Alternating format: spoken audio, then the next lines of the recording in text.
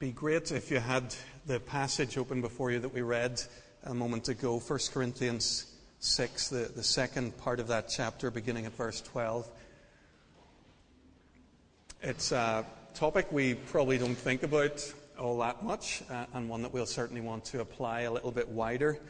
And some of what Paul says here isn't immediately obvious in terms of its meaning, so please do have it open as we look at it together just now. Father, we pray that as we come and open your written word, that you would come by your Spirit and speak to us through it.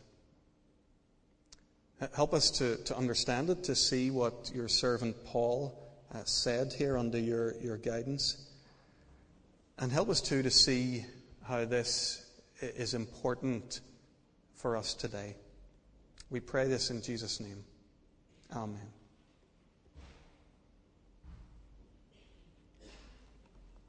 Some people, simply their name is enough to frighten you or to intimidate you. There's a guy I was reading about just in the past week, General Lord Richard Dennett. He delivered an annual lecture to the public theology think tank Theos, and he's the former chief of the General Staff. And he observed in his lecture that the British Armed Forces could no longer presume that new recruits would have absorbed an understanding of the core values and standards of behaviour required by the military from their family or from the wider community. And the implication for him is that the army needs to teach its own values and standards of behaviour if it expects its recruits to understand them. Paul understood very well that the new recruits of the church in Corinth hadn't yet absorbed the core values and the standards of behaviour of the Christian church, the Church of Jesus Christ. There was little in their pagan family life or in the public life of an immoral city that prepared them for life in the family of God. There was little to help them absorb these values and these standards.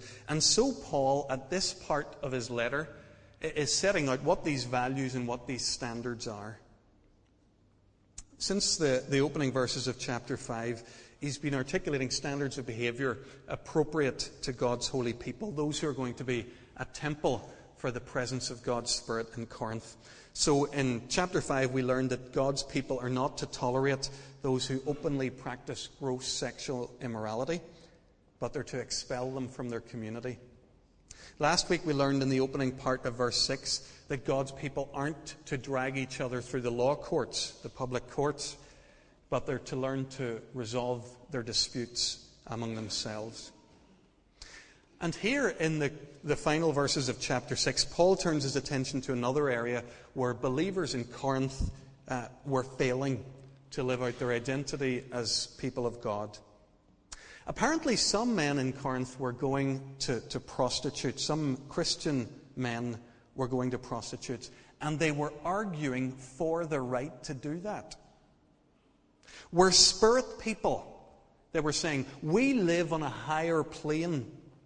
In the realm of the Spirit, we're unaffected by our behaviour, by the actions of our body. There's no problem with going to prostitutes. It's all okay. I don't think you'll be surprised to find that Paul doesn't agree and that he takes them to task. So he takes a few verses here to explain why that is not okay. And I'm going to summarize what Paul says under three different but related points. First of all, he says the body does matter, despite what you're saying. Second, engaging a prostitute amounts to disengagement from God. And third, the believer's body belongs to God. We're going to take those, if we could take those 3 points to heart, they'll help us to stand against sexual immorality in general. That's so prevalent in our culture.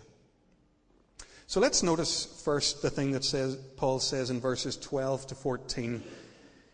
He begins by asking these Corinthians to have another look and how they're living out their Christian freedom. There seems to be a slogan going around the church in Corinth, and that's why in the NIV they put the punctuation marks around it to indicate that it's direct speech. There's none of that in the Greek. So the translators have to try and guess which parts here are some sort of quotations.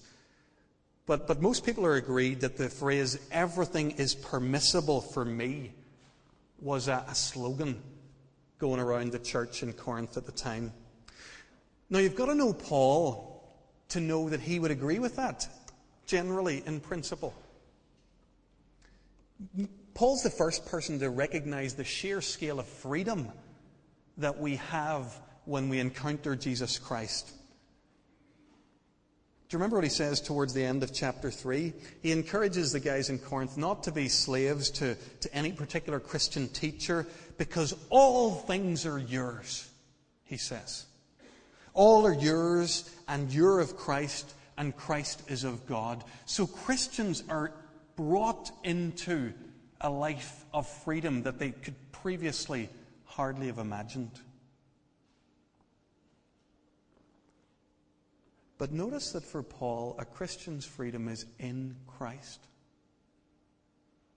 We've been set free from a slavery to sin so that we might live for God's glory. And again, Paul quotes the Corinthian slogan. He says, "Everything's permissible for me, but not everything is beneficial."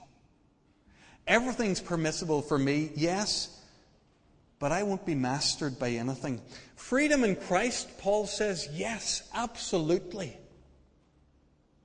But not to engage in destructive practices or to enter into new forms of slavery.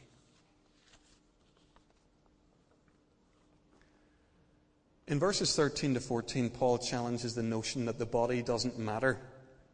And you might think he's all over the place here when we first read this, the stuff about the food and the stomach, sexual immorality, the body, the resurrection of Jesus from the dead. But there's a flow here. There's a tight argument being presented. In verse 13, he's again quoting the Corinthians, because they're saying food's for the stomach and the stomach's for food. And actually, I think the quotation should go on. Do you see in the NIV the quotation stops there? The quotation, I think, should also include God is going to destroy them both in the end. This is what they're saying in Corinth.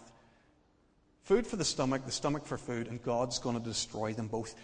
Food's not important, the stomach's not important, because God's going to destroy them both in the end. And the logic goes on like this. Since all bodily appetites are much the same, the body is for sex, and sex is for the body, and God's going to destroy them both too. So they don't matter either.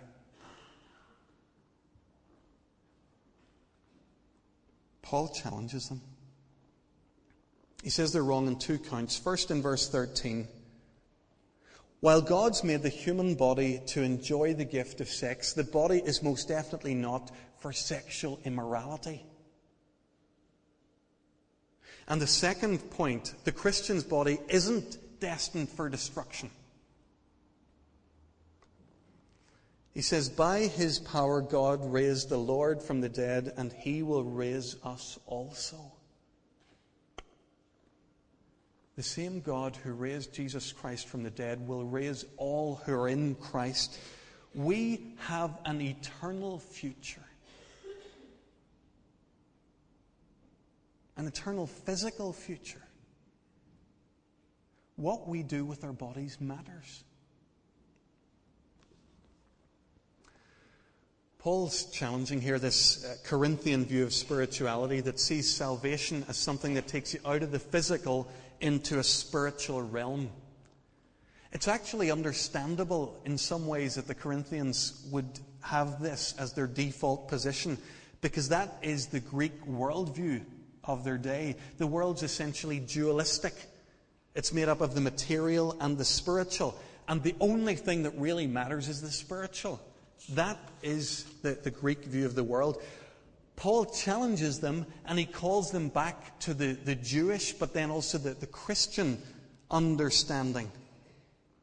God's work of creation and his work of redemption includes the whole person. body included, body every bit as much as spirit. Friends, Greek dualism is very much alive and well in the church today. We still hear people talking about saving souls, and we think it sounds very pious and godly. Saving souls as though God were only interested in some part of us that doesn't include our bodies. We still hear people talking about inviting Jesus into your heart as though there was some part of you that God would come and inhabit and leave the rest of you unchanged and untransformed. It seems to me likely that this kind of theology, although it sounds very pious, could actually encourage you to end up in a place something like the church in Corinth. A place where we claim to be close to God in our heart or our spirit, but pay little regard for our bodies and sinful behaviour that we might be engaged in. The body matters. The body matters because the whole of life matters. God has made us to be whole people, and in Jesus Christ He's redeemed the whole of us. Let's strive then to live holy lives in our bodies. Paul's first point then is that the body matters. His second point, much more briefly, he says, engaging a prostitute amounts to disengagement from God. He asks the believers in verse 15, do you not know that your bodies are members with Christ Himself? And in verse 17 he elaborates on this union with Christ. He says, he who unites himself with the Lord is one with Him in spirit. Later on in this letter and elsewhere, Paul talks about Christians being members of the body of Christ in a way where he's talking about the body as the whole church. This is a wee bit different. He's talking about how each one of us is closely related to Christ. We're members of the body of Christ. And it's because we're joined to Jesus in this way, it's unthinkable that we should take away our connection with Jesus Christ and instead make a connection with a prostitute. And he reminds us here of the teaching of Genesis 2, that when two people have sex, they become one flesh. They connect at a level deeper than any other connection known to human beings. So to have sex with a prostitute means just that. It means to become one with her. So it's not that sex is incompatible with being joined to Jesus. We'll see that more clearly in chapter 7. It's that sex with a prostitute is incompatible with union with Jesus. Paul's point is that the physical joining of a believer with a prostitute is not possible. The believer's body already belongs to the Lord, and through His resurrection we have become members with Him by His Spirit. So far we've learned this morning that the body does matter, that engaging a prostitute amounts to disengagement from God. And now finally, we see in Paul's teaching that the believer's body belongs to God. As we come to the end of the passage today, we see a pattern recurring that we saw last week as well. Last week, if you remember, Paul told the Corinthians at length how they ought to behave. And then in the end, he reminded them who they are. Last week he said, don't drag each other through the courts. Remember who you are. You're washed, sanctified, and justified people of God. And this morning the same pattern holds true. Don't go to prostitutes. And now he reminds them who they are. You're the temple of the Holy Spirit. God's Spirit lives in you. You're precious to God. He's paid a huge price for you.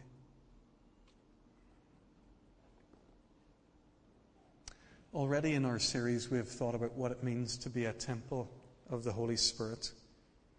What Paul said to the community in Corinth, he now applies to the individual Christian's body. We're to be the place where God's Spirit dwells. The church and the individual Christian are the place where heaven and earth collide. There's no room here for sexual immorality. Not when we understand ourselves this way. We've thought about that before, but I thought we'd take a last few moments this morning thinking about another thing that Paul tells us about our identity. He says, you're not your own. You were bought with a price. Paul changes his image, moves from the architecture of the temple in Corinth, and he takes us to the slave market of the Roman world. It's an image that he uses and that's used other times in the New Testament. Usually the image of a slave being redeemed, it's used to describe the effects of the gospel to free us. We were slaves of another. We're redeemed that we might be free. But here there's a slightly different emphasis. Paul emphasizes now that the Christians entered into a new slavery. Since God's paid a great, great price for us, we're slaves to God and ready to do His will. What was the price that was paid for us? What price did God pay to make us His? I'm sure you can already guess. John makes it clear for us as part of his Revelation, chapter 5. He talks about worship being offered around the throne of the Lamb of God. He pictures 24 elders, 4 creatures bowing before the throne, and they say, "You are worthy, because you were slain, and with your blood you purchased men for God."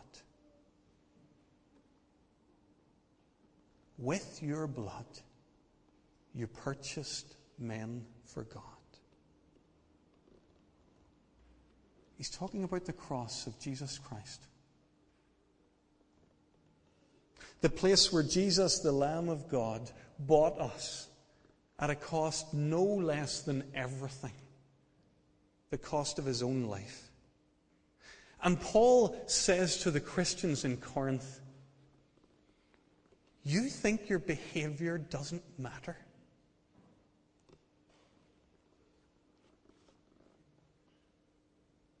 You forget the cross. You forget the cost, the price that God has paid that you might be His, that He might free you and bring you into His family and His service. We talked last week about the importance of knowing our true identity as the basis for godly behavior. The only way we'll live the life that God calls us to is not by reading lists of rules and trying against ourselves to keep them. It's about knowing who we are, understanding our full and our true identity. I wonder, are we beginning to get the picture? We belong to God because God the Father created us. We're His pride and joy. Long before time began, He had you on His mind. You belong to Him. We belong to God because Jesus, the Son, has saved us.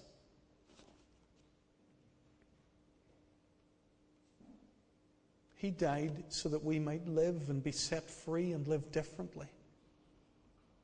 And we belong to God since God, the Holy Spirit, indwells us. By His presence in us, He marks us as His own. He confirms, yes, this woman, this man is mine.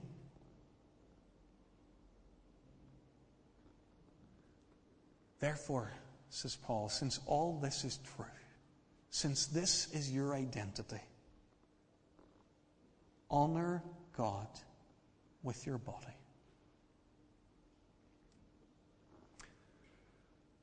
I want to conclude this morning by thinking about how we might do that, how we might honor God with our bodies. We may not be going to prostitutes. If we are, we should certainly stop.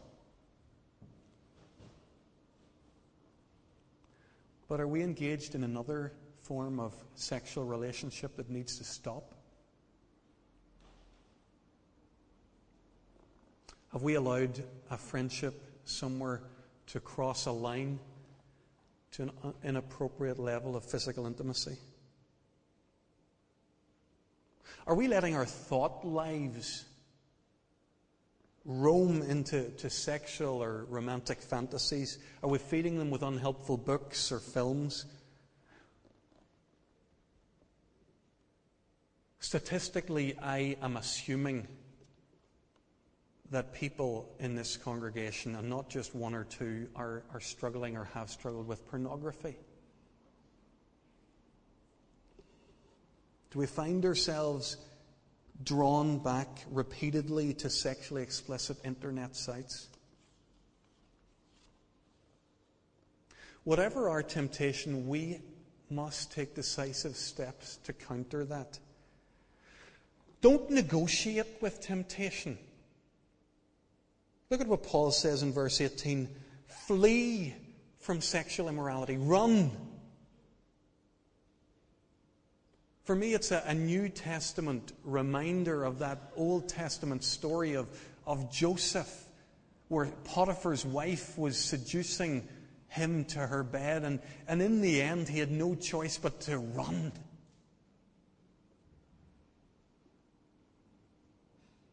We've got to be willing to run. And I can't help but think the Internet's going to be a big part of this for my generation and those after. There was a time when you had to go to a certain kind of shop and risk the embarrassment of asking for a certain kind of magazine. Not anymore. 2 clicks away on the mouse. There was a time when keeping your desktop computer in a public room in the house could deal with most of these issues, because there was an accountability of making sure your time online was there for others to see. Not anymore. Not with our mobile devices.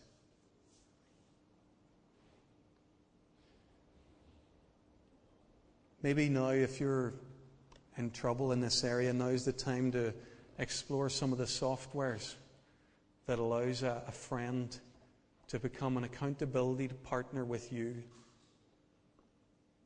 They get access, they get a record of all the websites that you've visited.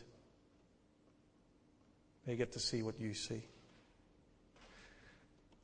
Folks, whatever it is and however costly the step is, run from this kind of sin.